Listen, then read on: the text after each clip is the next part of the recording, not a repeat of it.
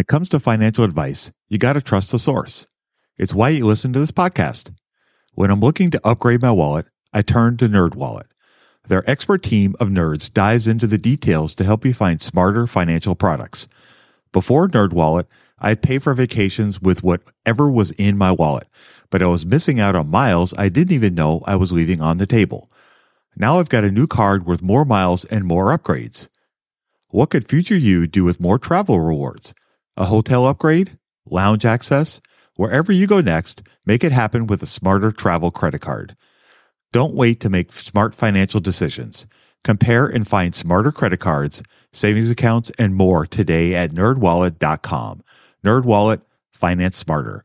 As with all cards, credit is subject to lender approval and terms apply. What's the best way to get started in the market? Download Andrew's ebook for free at stockmarketpdf.com. I love this podcast because it crushes your dreams of getting rich quick.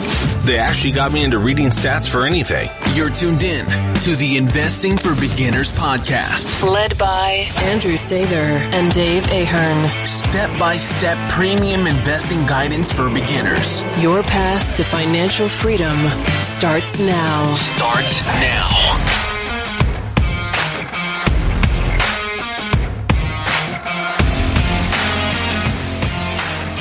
All right, folks, welcome to Investing for Beginners podcast.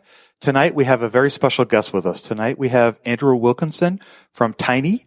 He is the CEO, founder, and entrepreneur, and a really smart guy, and I think you guys are going to really enjoy our conversation. Andrew, thank you very much for joining us today. We really appreciate you taking the time out of your schedule to come and talk to us. I know you're a busy guy. So I guess tell us a little bit about you, your company, how you got started. I know that's a lot of stuff to dump on us, but I guess throw it out there and we'll see what we got. Sure. Well, thanks for having me, guys. Yeah, I have a bit of an odd story. My story really starts when I was in high school. I'm from Canada, grew up in Vancouver, which is a pretty big city. And when I was 15, my family moved to Victoria, which is a very small city on an island. And I was not very happy about that. I was 15. I was moving away from my friends. I was bored stiff, and the city was all old people, and I didn't know anybody. And so I had a summer before 10th grade started, and I spent all my time on the internet, just fooling around, learning how to build websites. And I ended up realizing that there was all these websites that reviewed tech products. So speakers, computers, iPods, that kind of stuff. And I learned that those companies get free review units sent to them. And as a teenage nerd, that sounded amazing.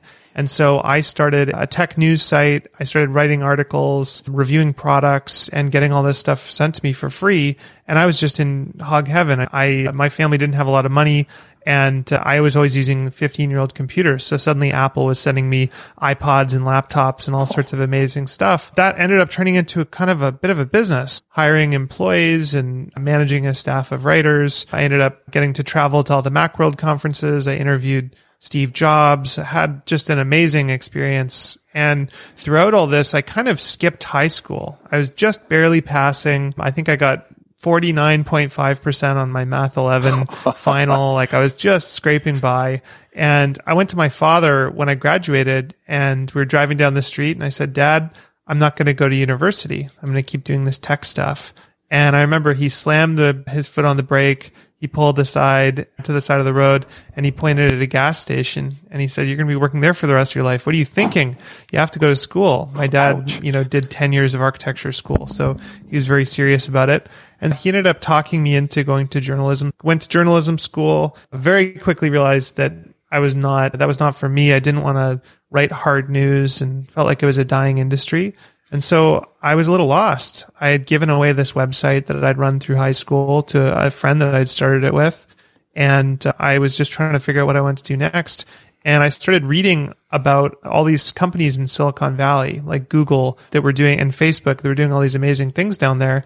And so I decided I wanted to move there, but I was dead broke. I just moved back from school, was living in my parents' basement.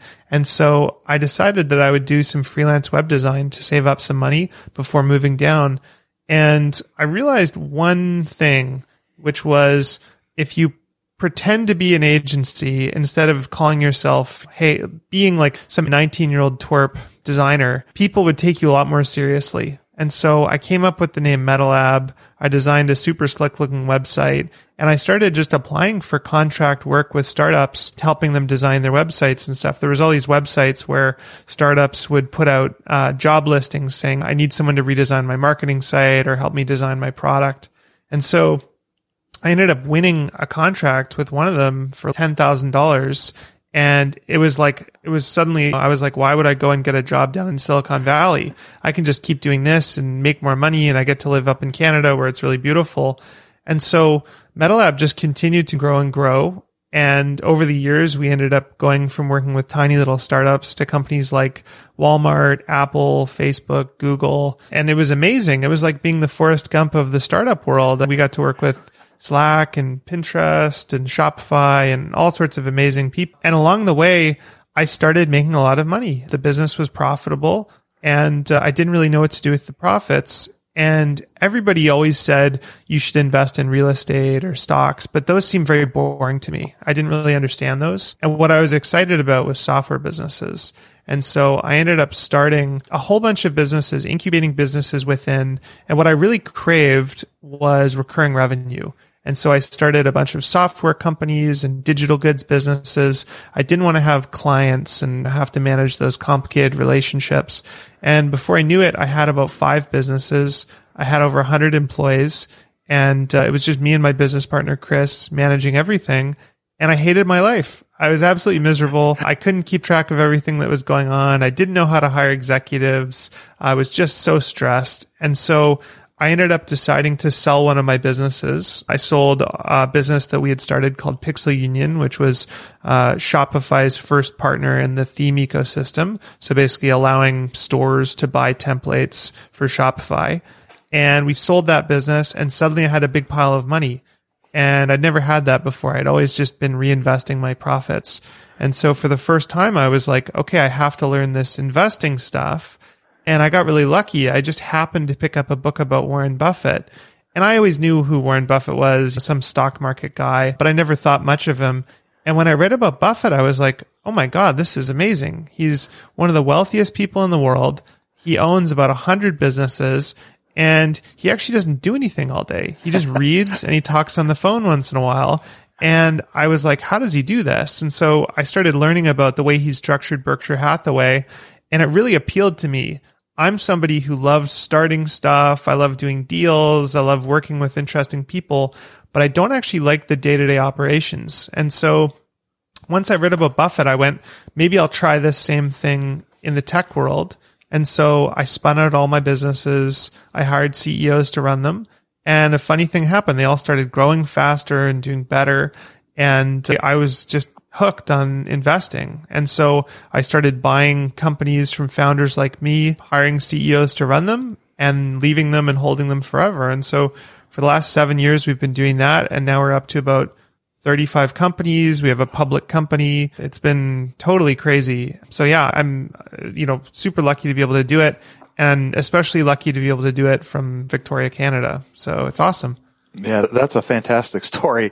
And I guess, what was it like being, as you put it, an 18-year-old twerp and running around with some of these big names now? I don't know, were they big names then? Facebook, Google, were those big names then, or was that it? Is that kind of like a monopoly money situation where you're like pinching yourself that you get to hang out with Steve Jobs and people like that? I was honestly just going, how is this happening right now? I did not deserve to be here. Lots of imposter syndrome. Oh, yeah. But over time, working with all these founders, I've probably worked with, 150, 200 founders while I was running MetaLab, the agency. And you realize everyone's just figuring it out on the job, and that it is really hard, and that some people do get lucky and some people are just really smart. But it was an amazing experience because I got to see other people fail without taking personal risk. We were always getting paid for our work.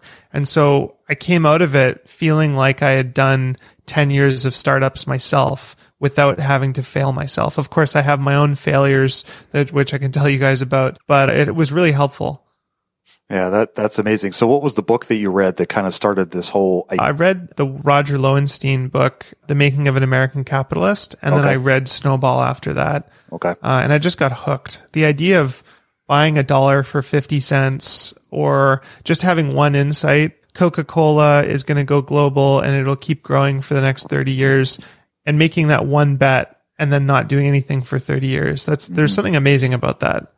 Yeah, there certainly is. One of the things that I really enjoyed about listening to some of your other talks and reading through some of your stuff was the how you've really adopted Buffett's idea completely, and not only just with the formation of your company, but how you structure your day-to-day life. And I wonder, the question that kept popping up in my head when I was thinking about all these things was, why don't more people adopt this?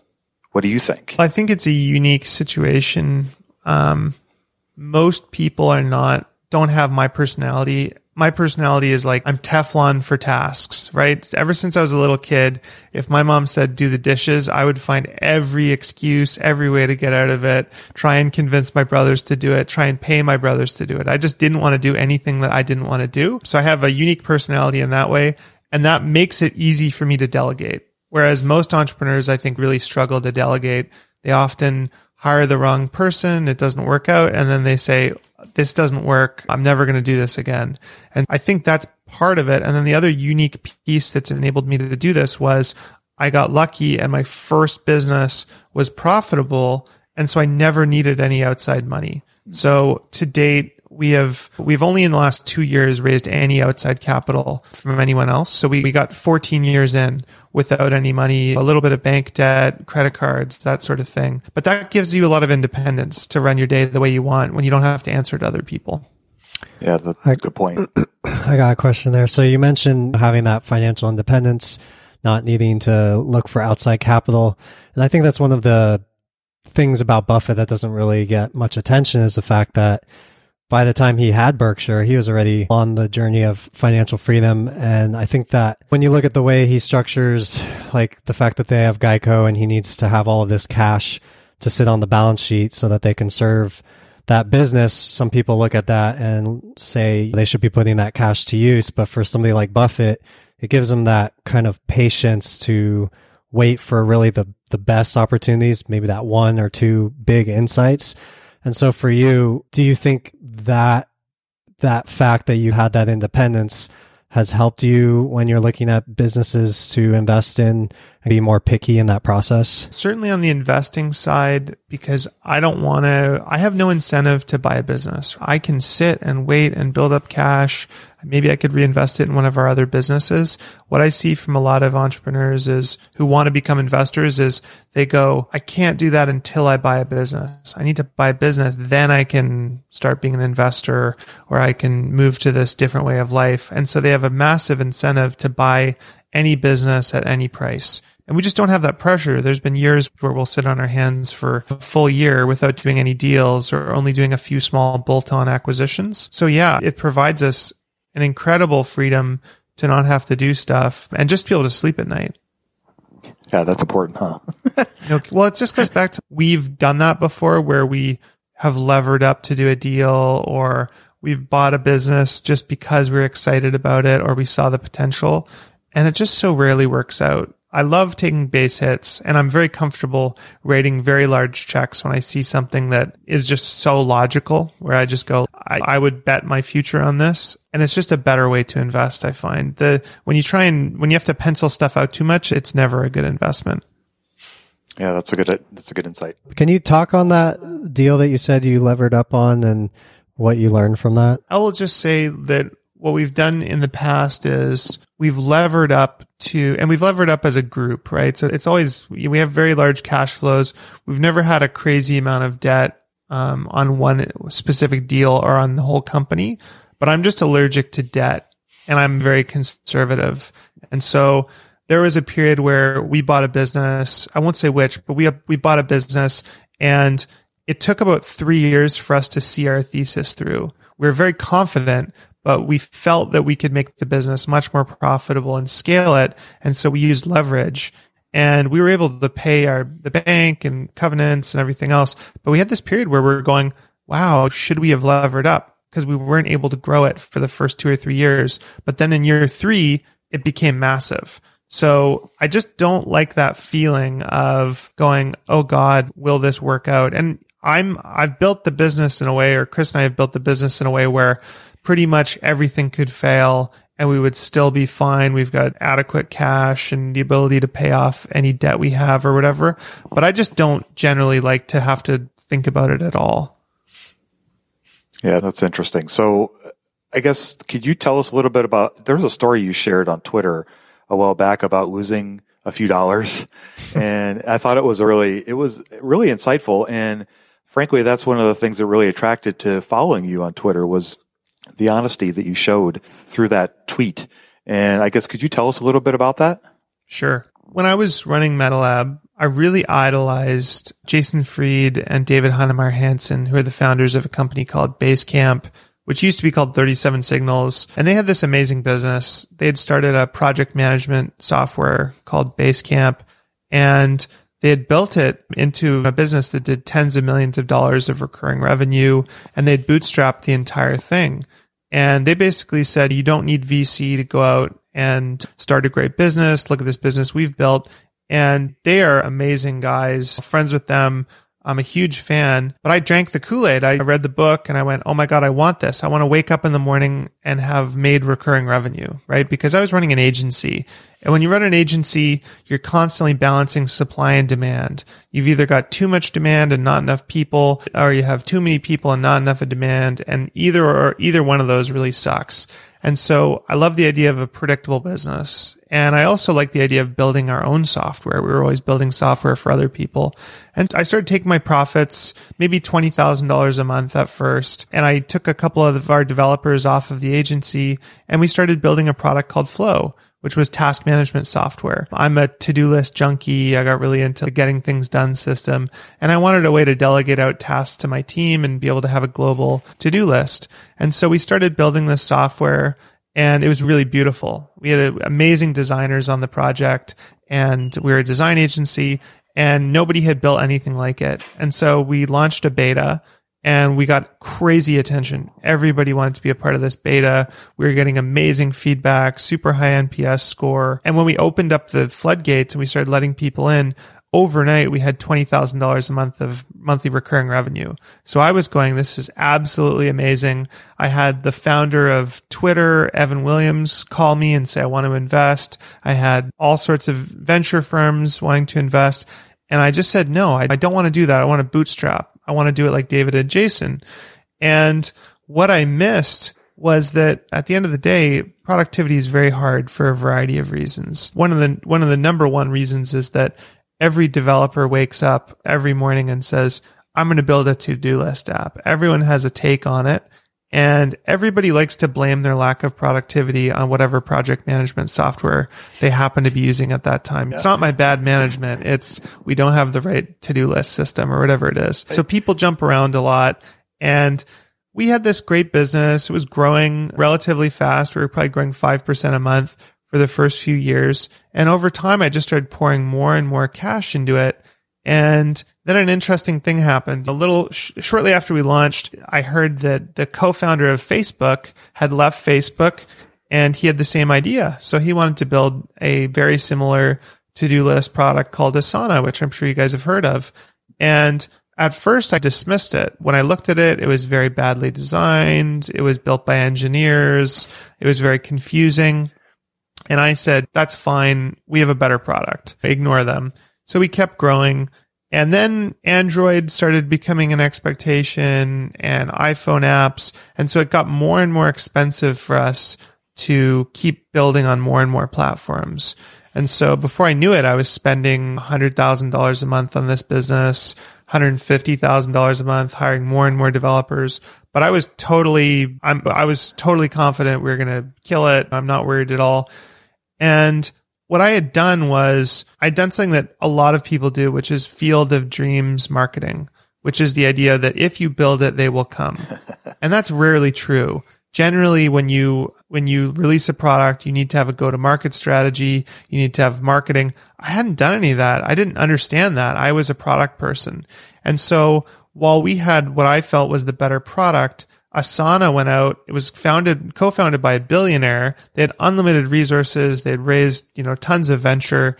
They just started outspending us on ads. And so I was quite upset in the beginning, thinking these guys have a worse product, and they're becoming the name in the space. and we're not getting the attention we deserve. But then over time, even that advantage got eroded. So as they raised more money, they hired better designers, and eventually they redesigned the product, and their product actually became better than ours. So when you looked at a matrix of features, they had more features, they were better designed, they were on more platforms, and they had unlimited marketing budget, and they were two-factor secure, enterprise. They had enterprise sales team, everything. And so all of a sudden, our business started declining because at the end of the day, people wanted somebody that was a big company. They wanted to be on the company that was standardized, that the Fortune 500 used, et cetera. And we just started a slow decline. And what ended up happening is the business just petered out. And now the business has stopped growing. It's been unprofitable up until about 5 months ago. And we basically had to do a hard pivot where we had to let the team go, which was horrible. We were fortunately able to place it most people at other companies or portfolio companies. People worked on this for 10 years and we were wrong. And I lost $10 million in the process, which was terrible. But what's worse is we had all these incredibly smart people pour their heart and soul into this business, which didn't end up reaching its full potential. And it didn't reach its full potential because I didn't understand the dynamic of competing against venture-backed businesses. Venture-backed businesses can afford to be unprofitable and outspend you for 5 or 10 years if that's what's required to win. And I had nothing. I was just some random guy injecting $1 million or $2 million a year into this business. And so I compare it to Fiji trying to invade the United States, where they have a bunch of rowboats with Gatling guns on it, and we have aircraft carriers. It's just obvious looking back. Of course we're not going to win. Of course we had to raise money. We needed to have a militia. We needed to have guns. We had none of those things. But due to my overconfidence and inexperience, I ended up losing a lot. And it was a great lesson. And I'm fortunate I had other businesses that did well. But man, it's a great way to learn a lesson. Yeah. So what was the aha moment for you? When did it dawn on you that, hey, maybe this isn't going to be? It's one of those things where I think you subconsciously know it, but you're not willing to admit it to yourself. And it's much more painful to think about. And so I just kept funding the business over and over again. I think in the last 2 or 3 years, I realized it was not going to be the success that I thought it was, but it was a slow creeping realization. And my business partner, Chris, constantly told me from 6 or 7 years ago, hey, dude, I don't know what you're thinking here. It's easy. It's hard to just have someone else tell you. You have to come to that realization yourself. Mm-hmm. Yeah, that would be. So how do you think that has shaped what you do now when you're searching for other businesses to bring under your umbrella? There's a great saying by Charlie Munger, who's Warren Buffett's business partner, fish where the fish are. And that really resonates with me. The idea that you can go to a large fishing hole that's crowded with other fishermen that are trying to catch big fish. And let's say there's 5 big fish in a huge pond, but there's 1,000 fishermen around it. I'd rather go and walk off the beaten path and find a sleepy little fishing hole with a bunch of herring or something in it, with plentiful fish and a few sleepy old fishermen. I'd much rather fish there. And so what that lesson has taught us is don't go to these hyper-competitive markets. Find the quiet, sleepy, off the beaten path areas. And so I always like to joke that while we do tech, we buy the auto dealerships and dental clinics of the internet. We're not looking to do robotics and deep tech. So you're staying away from the AI and all the flashy, fancy stuff. Yeah, we don't do any of that. And I look around and I think all of our businesses do something good in the world, but they're mostly pretty simple. They're not doing anything cutting edge. They're using existing technologies to build communities or help people find jobs or just simple stuff like that. And I think that's the most useful stuff. And one of the things that I like about what you're talking about is that it highlights the idea of you don't need to get rich fast and you don't need to search for the latest, hottest thing. Sometimes boring is beautiful. Imagine if everyone in real estate was doing cutting edge, Bjarke Ingels, crazy buildings, right? And you come to me and you say, oh, I'm doing a real estate project. I'm building a 30 townhome development for single income families. And imagine if I said, well, that's ridiculous. I can't believe you're doing that. You need to be building these crazy skyscrapers that might fail and no one will like or whatever. It seems crazy. And that's what people do in tech. So 99% of people in tech seem to have this attitude that if you're not doing something crazy cutting edge and changing the world and you have a 90% failure rate, you're not doing something worthy. And I think there's a lot of just basic picks and shovels kind of work to be done on the internet. And I love those businesses, and I'm glad that I'm glad that there's not too many people who have caught onto that. They're not fishing in that small pond like you're looking at. So how do you find deals? I got to imagine you get bombarded with requests, emails, and that kind of thing. Is it something that you actively search for, or is it just like you were saying, a wait and see kind of idea? Well, we found like reputation and network compounds over a long period. And for 15 years, we've had one of the premier agencies in Silicon Valley and in tech in general. And I've just gotten to know a lot of interesting people and gone to a lot of conferences and just had lunch with someone every day. And when you do that for long enough and you put out into the world that you're doing something, things start coming to you naturally. And so we aren't like other private equity firms that go out and they hire an army of associates and bombard every founder in the internet with templated emails saying we'd like to buy their business. We really just put our shingle out there, talk about what we're doing publicly, and wait for people to come to us. And that's worked out really well for us. I think just having a reputation for treating people well and doing fair deals and not making it complicated goes a long way. Yeah, I would agree with that. So I guess if you were 18 years old now and you wanted to start a business, what would you tell yourself? I don't know what I'd tell myself. I know what I'd tell someone today. I would say focus on a launchpad business. Don't focus on building the perfect business. I think I talk to a lot of young MBA students and people who are keeners and stuff. And I think most people overthink whatever business they're going to start. They always say, well, I want to build $1 billion business.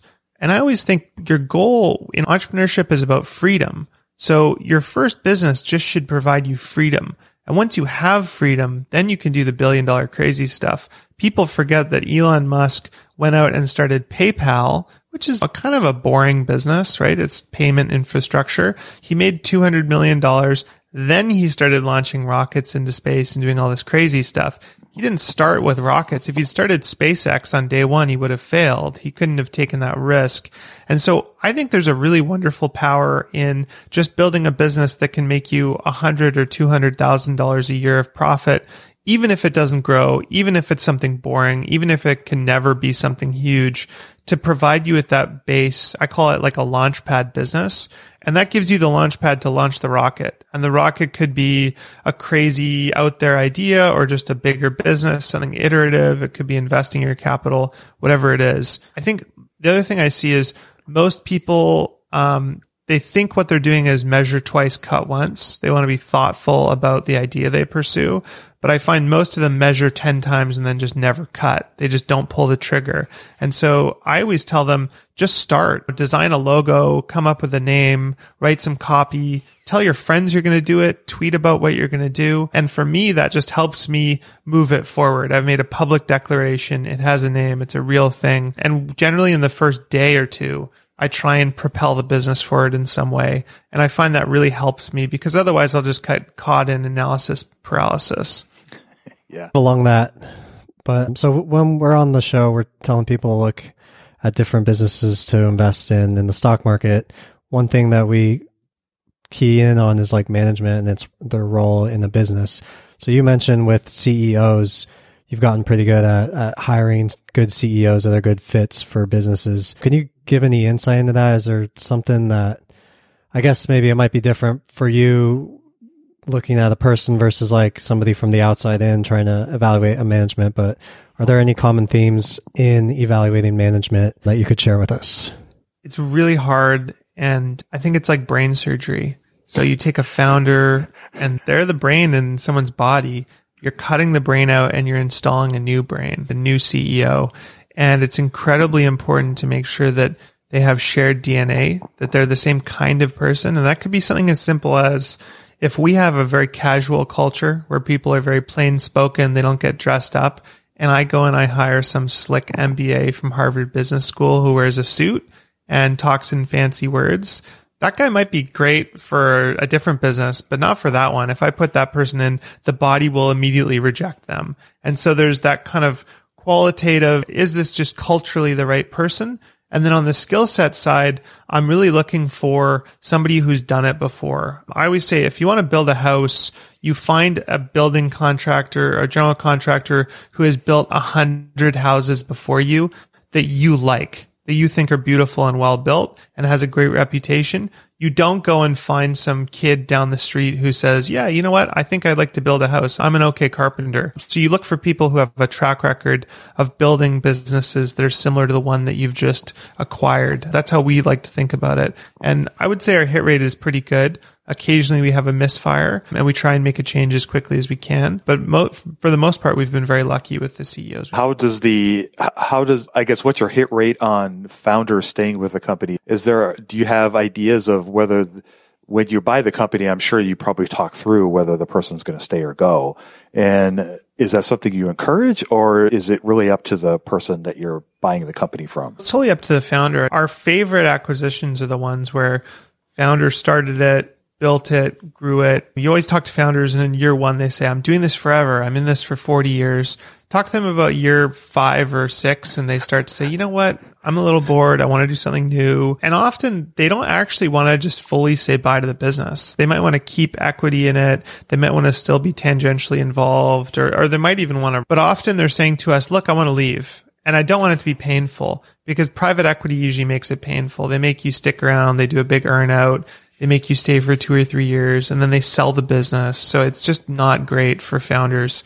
And so what we do is we say, look, here's a, big pile of money. You can sell 100%. You can sell 60%. You can stay in the business if you want, or you can fully leave, or you can stay as an advisor, whatever you want to do. And generally people decide they want to leave. And what we've seen is that founders are often incredible product people, but they often miss marketing and sales and other opportunities. And so usually when the founder leaves, we can start to scale up those efforts and often grow the businesses substantially as a result. And then the founder benefits because they've held on to. Do you have a more decentralized system in that it's more hands-off from you and your partner, and the people that you hire, whether they're outside CEOs or whether the founders, they run the companies, and basically like Buffett, they just send the cash to the home office and then you allocate it from there, kind of thing? It's exactly the same thing. So we've learned this lesson the hard way. We have had moments where we're like, oh, we should synergize a little bit, or let's have the CEOs write us monthly reports just so we can keep a track of what's going on. And what we do is we just have every CEO write us a report or come and visit us once a year. And otherwise, we don't talk to them. So unless they have an issue or they want to spend a huge amount of money or something or acquire a company, they don't talk to us. We always say, call us if you need us. But that decentralization is what allows a company like Berkshire or Tiny to actually function. I think running a conglomerate like GE would be really hard. And all of our businesses are so different. I don't know how we would synergize them effectively. Yeah, and I'm sure it allows you to focus on the things that you feel like you're good at and to do and want to do, and that helps Tiny overall grow.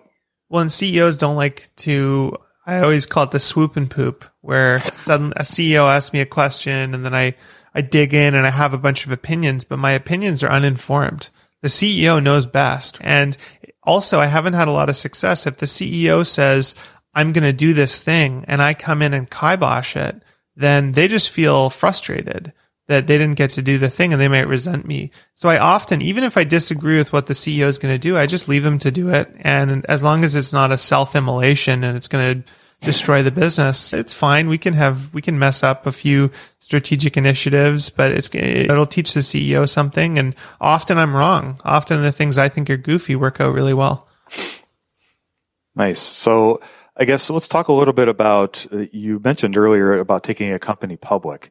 What was that process like? You were actually the first person I've ever spoken to about kind of an insider, if you will, of that process. So what was that like? It was pretty wild. It's like climbing a mud hill, first of all, because the process of doing it is really frustrating, right? It's a lot of filings and audits and very boring kind of procedural stuff. So that stuff is not fun. You're signing a lot of documents. You don't know what do I need to take seriously? What do I need to be looking at? Which banker can I trust? Like all these things. And then you have to, deal with investment bankers who are selling your stock and negotiating against you and stuff. So that whole process is frustrating and very stressful. I don't think it would be stressful now if we did it again, but doing it the first time was very stressful. But once you're public, it's amazing. You get access to huge amounts of capital. You can basically go and tap the market and raise equity or debt if you need to very quickly. And you can raise a lot more capital much more quickly than you can when you're private. So if your business doesn't require capital, I think being public is pointless unless you have shareholders that you want liquidity for, or you want liquidity yourself. But if you have a business that necessitates large amounts of capital, it's amazing. And historically, like I mentioned before, we never really needed cash. We had tens of millions of dollars of free cash flow. We would just reinvest it constantly. And then we had this business that I mentioned that we sold, Pixel Union, in the Shopify space. And when we sold it, we kept a 20% stake. And my business partner, Chris, and I stayed on the board.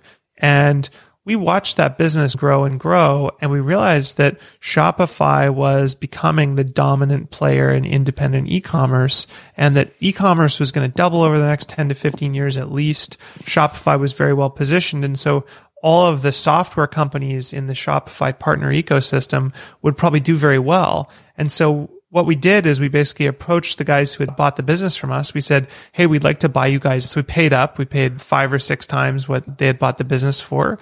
And we decided to start a holding company called WeCommerce. And we started acquiring businesses in the Shopify partner ecosystem. And so that was an opportunity that required a lot of capital. And so for the first time, privately, we raised from Bill Ackman and Howard Marks and all sorts of really interesting people that we had at the table, Shane Parrish from Farnham Street. And we did that as partners, started WeCommerce as partners, and then we took it public on the TSX Venture Exchange last December. And we've been able to raise a lot of money, and we've bought a lot of incredible companies as a result. And that just wouldn't have been possible to the same degree if we hadn't gone public. Do you think you would do that again with other companies that are under your umbrella if the opportunity presented itself? Yeah, absolutely. I would consider it, but it goes back to I need a reason. There's got to be a reason for it. I think it's very neat to see your net worth. Suddenly, for me, my net worth is always a number that I can calculate, but it's very fudge factory. I don't really know how the market would value all my different businesses, and having WeCommerce stock and seeing it actually get valued by the market every day and remind yourself, wow, that's a crazy number. That's a neat thing. But other than that, I mean, there's no real upside other than the access to capital. Are you like the baseball nerd? Are you going online to check the price of your public company every hour? No, see how they're doing? I did for the first few days, and I realized that was a road to nowhere. So I stopped looking, and I probably look maybe once every 2 weeks or so. Let's be honest here. Your sex life is important. It helps us feel more confident and boosts our happiness. But sometimes we struggle to perform. Our life gets in the way.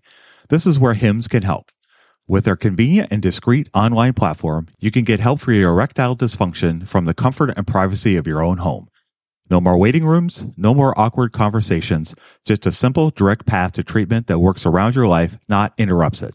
Invest in your health today. Hims is changing men's healthcare by providing access to affordable sexual health treatments from the comfort of your couch. Hims provides access to doctor-trusted ED treatment options such as chewable hard mints, brand-name treatments like Viagra, or generic alternatives for up to 95% cheaper. The process is simple and 100% online. No uncomfortable doctor visits. Answer a series of questions on their site, and a medical provider will determine the right treatment option. If prescribed, your medication ships to you free. No insurance is needed. If ED is getting you down, it's time you join the hundreds of thousands of trusted Hims subscribers and get treated. Start your free online visit today at hims.com/investing. That's HIMS.com/investing for your personalized ED treatment options. hims.com/investing. Hard mints are chewable compounded products which are not approved by or verified for safety and effectiveness by the FDA. Prescriptions require an online consultation with a healthcare provider who will determine if appropriate. Restrictions apply. See website for details and important safety information. Subscription required. Price varies based on product and subscription plan. When it comes to financial advice, you got to trust the source. It's why you listen to this podcast. When I'm looking to upgrade my wallet, I turn to NerdWallet. Their expert team of nerds dives into the details to help you find smarter financial products. Before NerdWallet, I'd pay for vacations with whatever was in my wallet, but I was missing out on miles I didn't even know I was leaving on the table. Now I've got a new card with more miles and more upgrades. What could future you do with more travel rewards? A hotel upgrade? Lounge access? Wherever you go next, make it happen with a smarter travel credit card. Don't wait to make smart financial decisions. Compare and find smarter credit cards, savings accounts, and more today at nerdwallet.com. NerdWallet, finance smarter. As with all cards, credit is subject to lender approval and terms apply. Budgeting was always a challenge for me. I struggled to find the best way to keep track of all of my money, not to mention all the time tracking down receipts, cataloging expenses, and trying to figure out what went wrong with my air quote system until Monarch Money. Monarch Money allowed me to easily see what is going on with my finances, helping me get a better handle on my spending, budgets, and more. It's my go-to app every day, more so than my bank, because I can quickly see where I am with my budgets and spending, allowing me to invest more and spend time on the things that I want to do. It's my GPS for money. Monarch is the top-rated all-in-one personal finance app. It gives you a comprehensive view of all of your accounts, investments, transactions, and more. Create custom budgets, set goals, and collaborate with your partner. And now get an extended 30-day free trial when you go to monarchmoney.com/beginners. Unlike other personal finance apps, Monarch's simple, intuitive design makes it so easy to set up, customize, and use. Monarch has built-in features to collaborate with your partner, family, or financial advisor. Invite them to your account at no extra cost, and they'll get their own login info and a joint view of all of your finances. Monarch is the most customizable budgeting app. Change the layout of your dashboard, toggle between light and dark mode, create custom budgets and notifications, set up automatic rules for transactions and notifications, and more. In fact, Monarch Money is one of the first to bring you direct Apple Card, Apple Cash, and savings syncing with the latest iOS 17.4 update. Now you can sync your wallet directly for seamless budgeting. After trying out Monarch for myself, I understand why it's a top-rated personal finance app. And right now, get an extended 30-day free trial when you go to monarchmoney.com/beginners. That's monarchmoney.com/beginners for your extended 30-day free trial. Cool. So everything about your story and your background and how you conduct business, it sounds really intentional to me. Do you, as you come across a lot of different startups, do you find that intentionality is a common thing, or are there other kind of similar characteristics that have led to their successes versus some of their other peers who don't find success? I think the biggest, a lot of VCs say this, but I've always found people who have failed before succeed more because they've got scar tissue. Now, of course, there's people who are just serial failures who keep repeating the same mistakes. But when you see someone who burns their hand on the stove and then uses a better technique and guards against burns and learns from it, those are the people I want to invest in. So I generally like to invest in second or third time entrepreneurs. And I like people where they choose a business where it doesn't have to be $1 billion business to succeed. I don't like those moonshots, although we did invest in SpaceX, which is a literal moonshot. But most of our portfolio are businesses where I look at them and say, you know what? If this fails on a venture scale, there's still a good business here. They have happy customers. They've got real revenue. It's recurring. It doesn't have to be $1 billion business to be successful. Yeah, that's true. There's lots of niches out there that you can fill to find what will work and plug that hole. I think that's awesome. So I guess you've run businesses now for a while. So what do you think you've learned from running a business versus investing with spreadsheets and going that route? It seems like you can't do one without the other successfully, but which do you think is a better fit? There's that great Buffett quote, I'm a better businessman because I'm an investor, and I'm a better investor because I'm a businessman. And that really rings true. Chris and I, he was a longtime CFO and then became my business partner and bought into the business. We started Tiny together.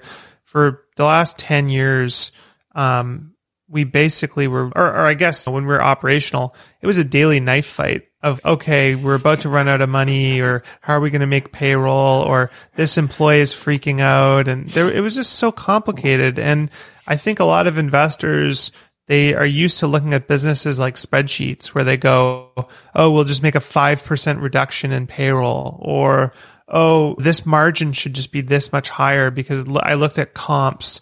And there's some truth to that. If there's other businesses that make more profit, it's worth looking at inefficiencies and stuff. But they forget that businesses are not made up of cells of numbers. They're made up of people. And people are very complicated and they take a long time to change and inspire and move a direction. And so I think that gets missed a lot. And so we'll hear about startup ideas that another investor would say, wow, this sounds incredible. And I always just ask myself, would I want to be CEO of this company? If you came to me and said, gun to the head, you're now the CEO of this company, would I be confident, yeah, you know what, I can pull this off? Or would I think this is a fool's errand, this is going to be impossible operationally? And I admire the people who take on the crazy ones because they work sometimes, but I don't want to do that. And I don't want to invest in those companies. So yeah, it's incredibly instructive having operational experience because from the outside, it always looks easy. Yeah, it really does. I was lucky enough to run a restaurant for about 8 years. Yeah. Talk about headaches and knife fights and all that stuff. Literal I had knife fights, maybe. Not this particular restaurant, but I've been there, done that. I had about 50 employees and I was the general manager and I was in charge of everything. I had to manage the cash flows, manage the payroll, manage the inventories, manage the employees. That was the real fun part. Bob today doesn't feel working in this section, but Jenny wants to work in this section. And how do you juggle the pieces to get them to where they go? And it was stressful and it was a lot of work and it led to a lot of the gray hair that I have now for sure.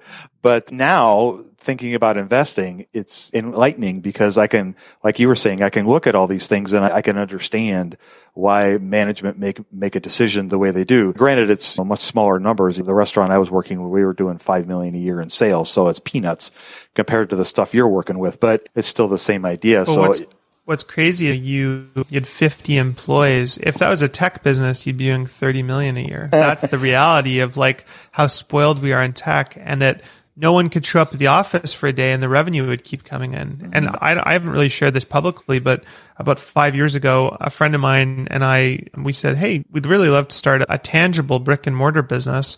And we started a New York style pizzeria. And it was, when you think about starting a restaurant or a cafe, you think about the fun part. You think about coming up with the logo and the name and the concept and the menu and tasting food. But it's not about that. It's about hiring people and motivating them and keeping them on track and keeping the place clean and paying insurance and mopping and all these things you just don't think of. And so we started this business and it was a complete disaster in every conceivable way. We went through 3 managers. At one point we had staff stealing liquor. Like, it's just endless, the problems you face in a brick and mortar business. And so when I hear someone's a successful operator in brick and mortar, I actually put them on a pedestal way beyond any tech CEO or luminary. It's insane the amount of work that goes into a business like that. It really is. And you amazing. You lasted for all that time and no gray hair. So I'm impressed. So. I have a few. They're coming in. Yeah, but I really think that I'm lucky that I had that experience. I didn't always feel that way at the time, but it taught me so much, and just about how to read financials and understand the impacts of all these things. The restaurant business, in particular, the margins are so thin. Yeah. And so every decision that you make has an impact. And I know that investing, they talk a lot about picking up pennies in front of steamrollers, but in the restaurant business, you have to pay attention to the pennies because they add up over time and they can make a big impact. Well, the problem is the difference between making money or not is 2 or 3 pennies. So your net margin is maybe 2 or 3%, maybe 5% if you're best in class. And so what I missed was an owner operator would care when you need to clean the windows, they would go out and do it themselves because they go, I'm not paying some guy $100 to do that. But when you have a manager and it's your money, not theirs, they go, yeah, sure, let's have the guy come and clean. And because they don't go the extra distance, that's the difference between being profitable. Yeah, exactly. So let's pivot completely and talk about reading. So you had this great tweet a while back. And you were talking about the impact of reading. So how has reading impacted you? I think reading is essentially a really amazing way to learn what you don't want and to learn from other people's mistakes. So growing up, I thought I wanted to be the next Steve Jobs, was totally obsessed with him, idolized him. And then I read the Walter Isaacson biography and I was like, wow, like amazing guy, but I don't want that life. I want to have a balanced life and exercise and spend time with my kids. And I don't want to push people so hard that they cry and all that stuff. He obviously achieved amazing things, but personally, I just go, that's not for me. And so I found it really instructive to, as Charlie Munger puts it, learn from the eminent dead, people who have done amazing things. And then you work backwards from what they achieved and go, well, was it worth it? And were they happy?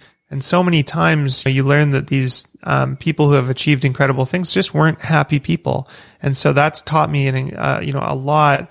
And that's been my, favorite way of learning. I never did particularly well in university or in high school, but just reading constantly really accelerated things for me. And it's been a pattern. That's another thing I look for in people I invest in or people who I hired around my companies is I just want people who read books that when they have a problem, they go to the library or their Kindle and they immediately start reading a book on the topic to just save all the time, because it can save you 5 years of strife. Yeah, totally. So is that how you learned all your tech skills and all your design skills was the reading, or was it more of the doing? Well, it was really cool. I read Dan Cederholm's book about CSS, and Dan ended up founding a company called Dribbble, which I used to find a lot of my it is a social network for designers. And I used it to find a lot of my early jobs and meet clients. And then we ended up buying the business in 2015 or 2016. And so it was this amazing thing where I learned design from Dan, and then he started this company, and then we bought it. He's still a shareholder, and we're friends. And it's just like a neat thing. He was like my idol when I first started designing 15 years ago. That's cool. So, as somebody who's colorblind, is that something that can I learn how to design? Because I'm colorblind, so I got issues. I'm sure you could just choose things that are in that color palette that you can. I don't know if that would impact you. I actually looked into that. Do you find it affects you much day to day? Only when I get dressed. There have been times, especially when I was in the restaurant business, I would show up sometimes as the general manager. You have to go out, shake hands, kiss babies, and all that stuff. And there would be times when I'd walk in and my employees would go, no. Because you're wearing like a weird colored shirt or something? Yeah, you cannot go and talk to people like that. The blue socks and the black socks, that's happened more times than I can count. It doesn't impact me per se, but there are times when I'm trying to do things that, it's a bit of a challenge when I'm trying to design any sort of graphics or anything for our blog. Sometimes I look at it and go, I don't know if that's going to work or not, but I trust that people will tell me, no, Dave. Canva has great templates. Yeah, I do use the stuff on Canva, so it does help. But there's some anxious moments from time to time, I'm not going to lie. So I guess, when we think about reading then, I love to read. I read constantly. Are you one of those people that sits on your butt and reads all day like Buffett and Munger, or is that more like, is it intentional, or is it more like when you need to learn something that you go to the resource to find it? No, those guys are very unique. I think they have a personality where they can just sit and quietly read for 6 hours a day. I've never had that personality. I'm an extrovert. I like talking to people, and I spend a lot of my day talking on the phone and meeting people in person and just moving the ball forward, but not operational. So I'm never in the businesses. I'm working maybe on a very high level on the business with a CEO if they've sought me out for feedback, or I'm just looking at deals and opportunities. And I'd say I probably read 30 to 60 minutes a day, split between audiobook and Kindle before bed. There's been periods in my life though, like when I first started learning about investing, I became totally obsessed with value investing. And every night I'd be reading for 4 hours. So I'll go through periods of intense study where I'm deep diving on a topic, and then I'll read a ton. But no, generally it's like a 1 hour a day thing. Nice. So do you read the Buffett's annual report every year? I do. Yeah. Okay. Welcome to the club. I actually took time to work through all of them, from his early partnership letters to this most current letter. It took me almost 6 months, but it was interesting. That's all you need to do. Like, you can learn everything you need to know about business by just reading Warren Buffett. Oh yeah. It's an amazing compilation of knowledge and insight and humor too. So he's got some nice one-liners there. Totally.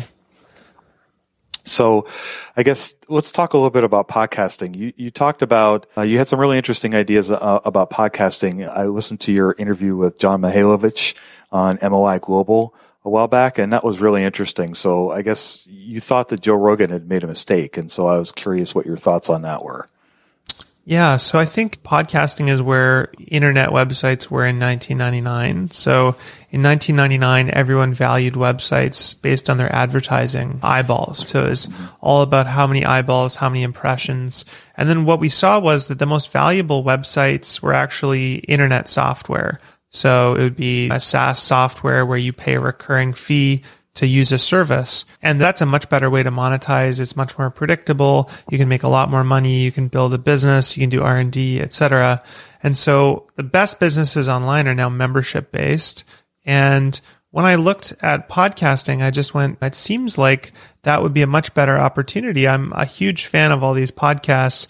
And if there was extra content or a way to support them, I would love to get that extra content and buy into it. And so I think advertising is great for most podcasters, but there's always 5% of your fans who are super fans. And if you model that out, and if 5% of my listeners converted and they paid me $5 a month or $10 a month, if you offer them more, what's that worth? And it turns out when you do the math, it's actually a lot of money. So if you're going to make $100,000 a month of ad revenue, you can probably make $100,000 a month of premium subscription revenue for your top fans, especially if you offer additional content and stuff to them. And so we started a business called Supercast, and we've been pursuing this and helping podcasters move to a subscription model. And it's not an all or nothing. You don't have to give up ads, but there's always those super fans who want more. And so we enable them to give them private feeds for those subscribers and give them extra content. Yeah, the whole podcasting thing is interesting, isn't it? Because it's radio. It's what our parents used to listen to, and now it's become this hugely successful, popular thing, and it's really just radio. It's like radio blogging almost. Right? Yeah. It's first there was newspapers, then there was like thousands and thousands of bloggers, and everyone had a blog, and now everyone has a podcast. But it's so long tail now. Yeah, Andrew and I started 4 years ago, I believe. Yeah. And podcasting was big, but not like it is now. There's just, like you said, you turn around and every single person, you walk down the street and probably every single person has their own podcast. It's we crazy. Even have a podcast that we started. Yeah. So it's amazing. So what do you think the future of podcasting is? Where do you think this is going to go? I think probably consolidation, like anything. I think there's going to be you look at e-commerce or anything else, generally there becomes large platforms like Amazon. So in audio, it would be Spotify. And I think Spotify is going to go out and they're going to acquire as much exclusive content as they can and try and become the Netflix of podcasts or audio books. But that said, I think there's a real power if you have an established brand. You don't need to go to Spotify. You don't need to do what Rogan did. Rogan could have built I think could have built a multi-billion-dollar business that he owned 100% of had he done subscription podcasting. Look at Howard Stern needed to go to Sirius because at the end of the day, it was terrestrial radio or it was satellite radio. He couldn't go online. That just wasn't feasible at the time. Mm-hmm. Now, Howard Stern could easily cut Sirius out of the picture, do it himself for no additional cost and take 100% of the revenue instead of 10 or 15% or whatever he's taking. So I just think Rogan can just miss an opportunity. And I don't think he's necessarily a super money driven guy. And it's obviously a great deal for him. But from a business perspective, business strategy, I think it's insane. All right. So let's talk a little bit about where you think the future of tech is. What do you think is going to be the next thing? Honestly, I have no idea. It's so not what I do. I'm not ever doing cutting edge. I'm not thinking about what's coming. I'm thinking about what's not going to change. What are people going to care about in 10 years that they care about today? And how do we focus on those areas? Maybe that's a better question then. What do you think is not going to change? And can you apply it to podcasting maybe? Well, I think that's very difficult too. Everything's going to change. And this is the hard part is Buffett can go out and buy a railroad or an energy business and they're heavily regulated. There's no more railways getting built. They have a monopoly over certain geographic regions. That's a very predictable business. You can predict that out 50 years.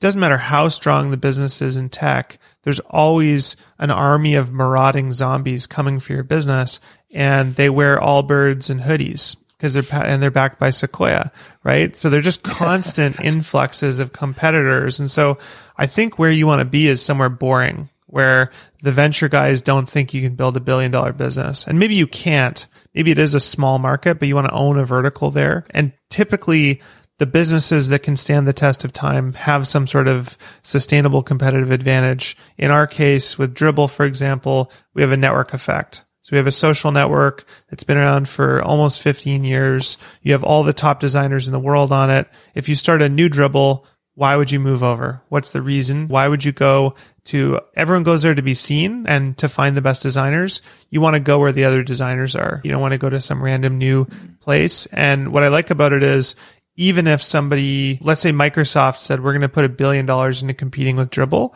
I just don't think it would resonate because it's corporate and they just wouldn't do it. Whereas if you have a more corporate social network, yeah, maybe there would be a legitimate competitor. So yeah, that's a business I think can stand the test of time, but there's other businesses that are very challenged over the next 5 or 10 years.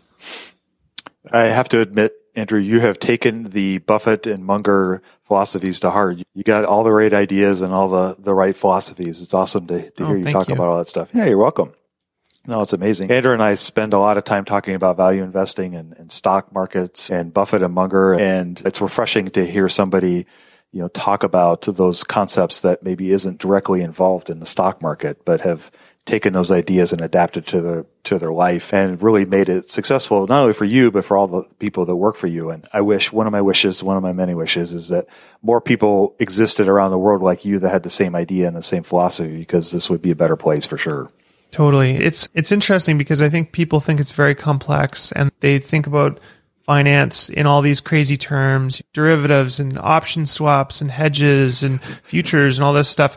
And when you actually get down to it, businesses are quite simple and understanding the basics of value investing is quite simple, but it takes a long time to realize that. And the way I like to think about it is when you're buying a business, you're almost buying a cruise ship.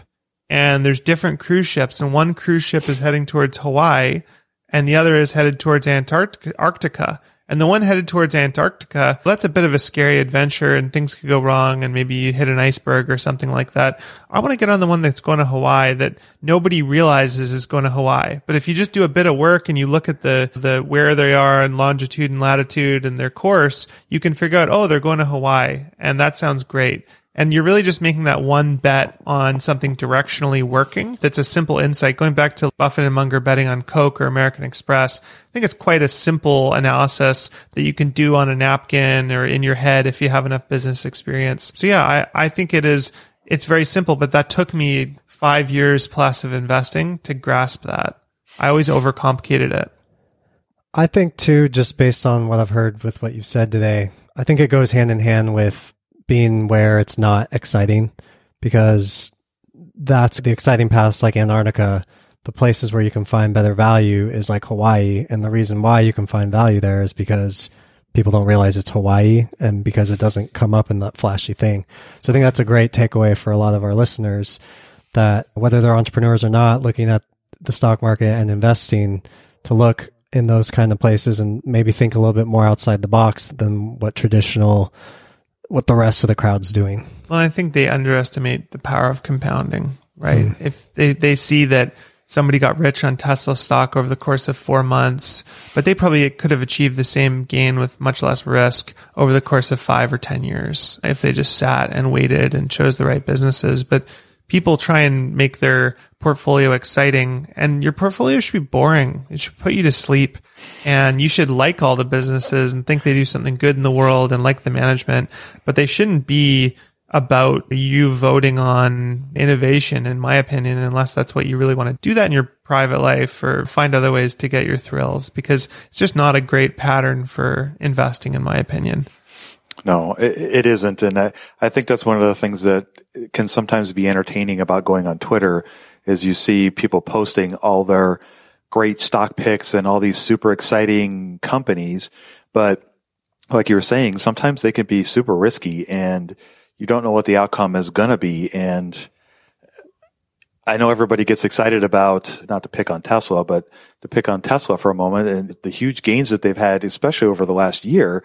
But who knows what's going to happen in 5 years as competition comes in and all these other things start to maybe erode some of their moat, like what you're talking about with dribble. It's not a guarantee. And you think about people who did really well on game stock options and that kind of stuff. I mean, for every person who did really well on game stock options, there was someone else who made bought call options the month before the big pop, or they bought it on a different hot meme stock and didn't make money. And that if you look at all the different possibilities of different outcomes, that was actually a very rare outcome that they did very well. So they look like geniuses and they're held up as great investors. But what they're forgetting is that in almost every other scenario, they lost all their money. And so I think you want to be buying things where in most scenarios, there's an 80% chance of you either doing okay or making money, not a 1 in 100. You shouldn't be playing a venture game with your stock portfolio, in my opinion, unless it's just for fun.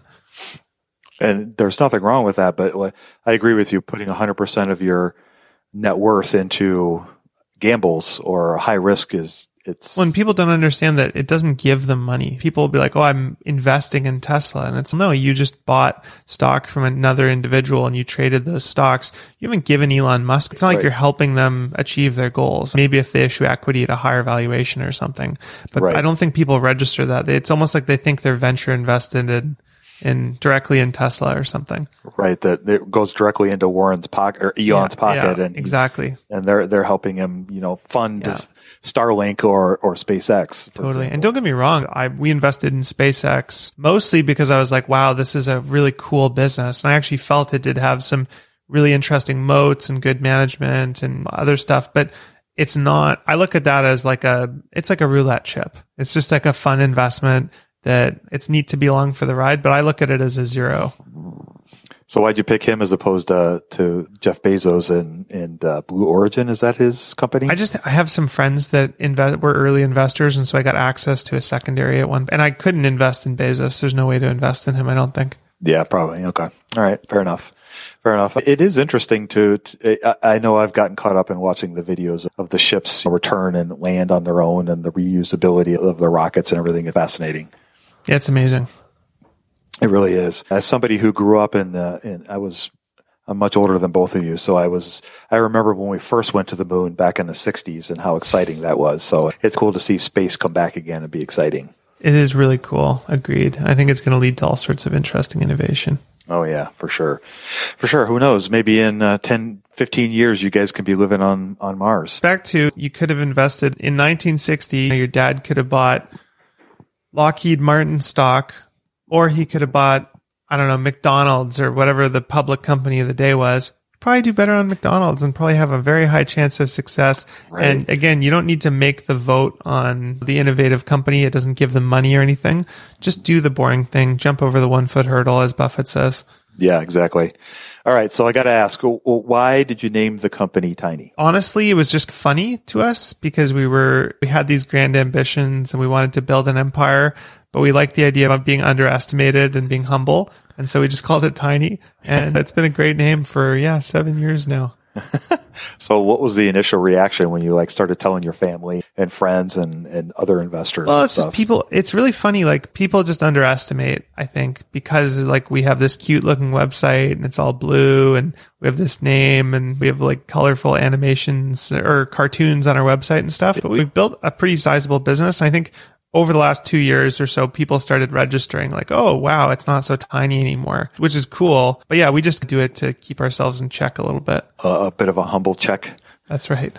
Yeah, nice. Every financial company is called BlackRock or Evercore or something scary. And we just didn't like the idea of being called something stupid like that. Yeah, something big and intimidating, supposed to impress you by the size of their grandeur. Yeah. A little bit of memento mori. Just a daily reminder with your name.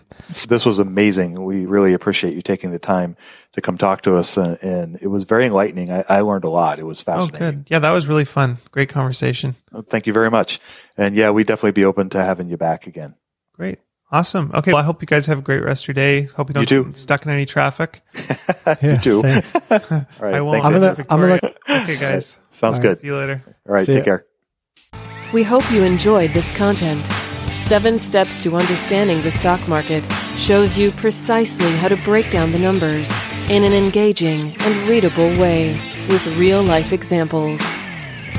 Get access today at stockmarketpdf.com.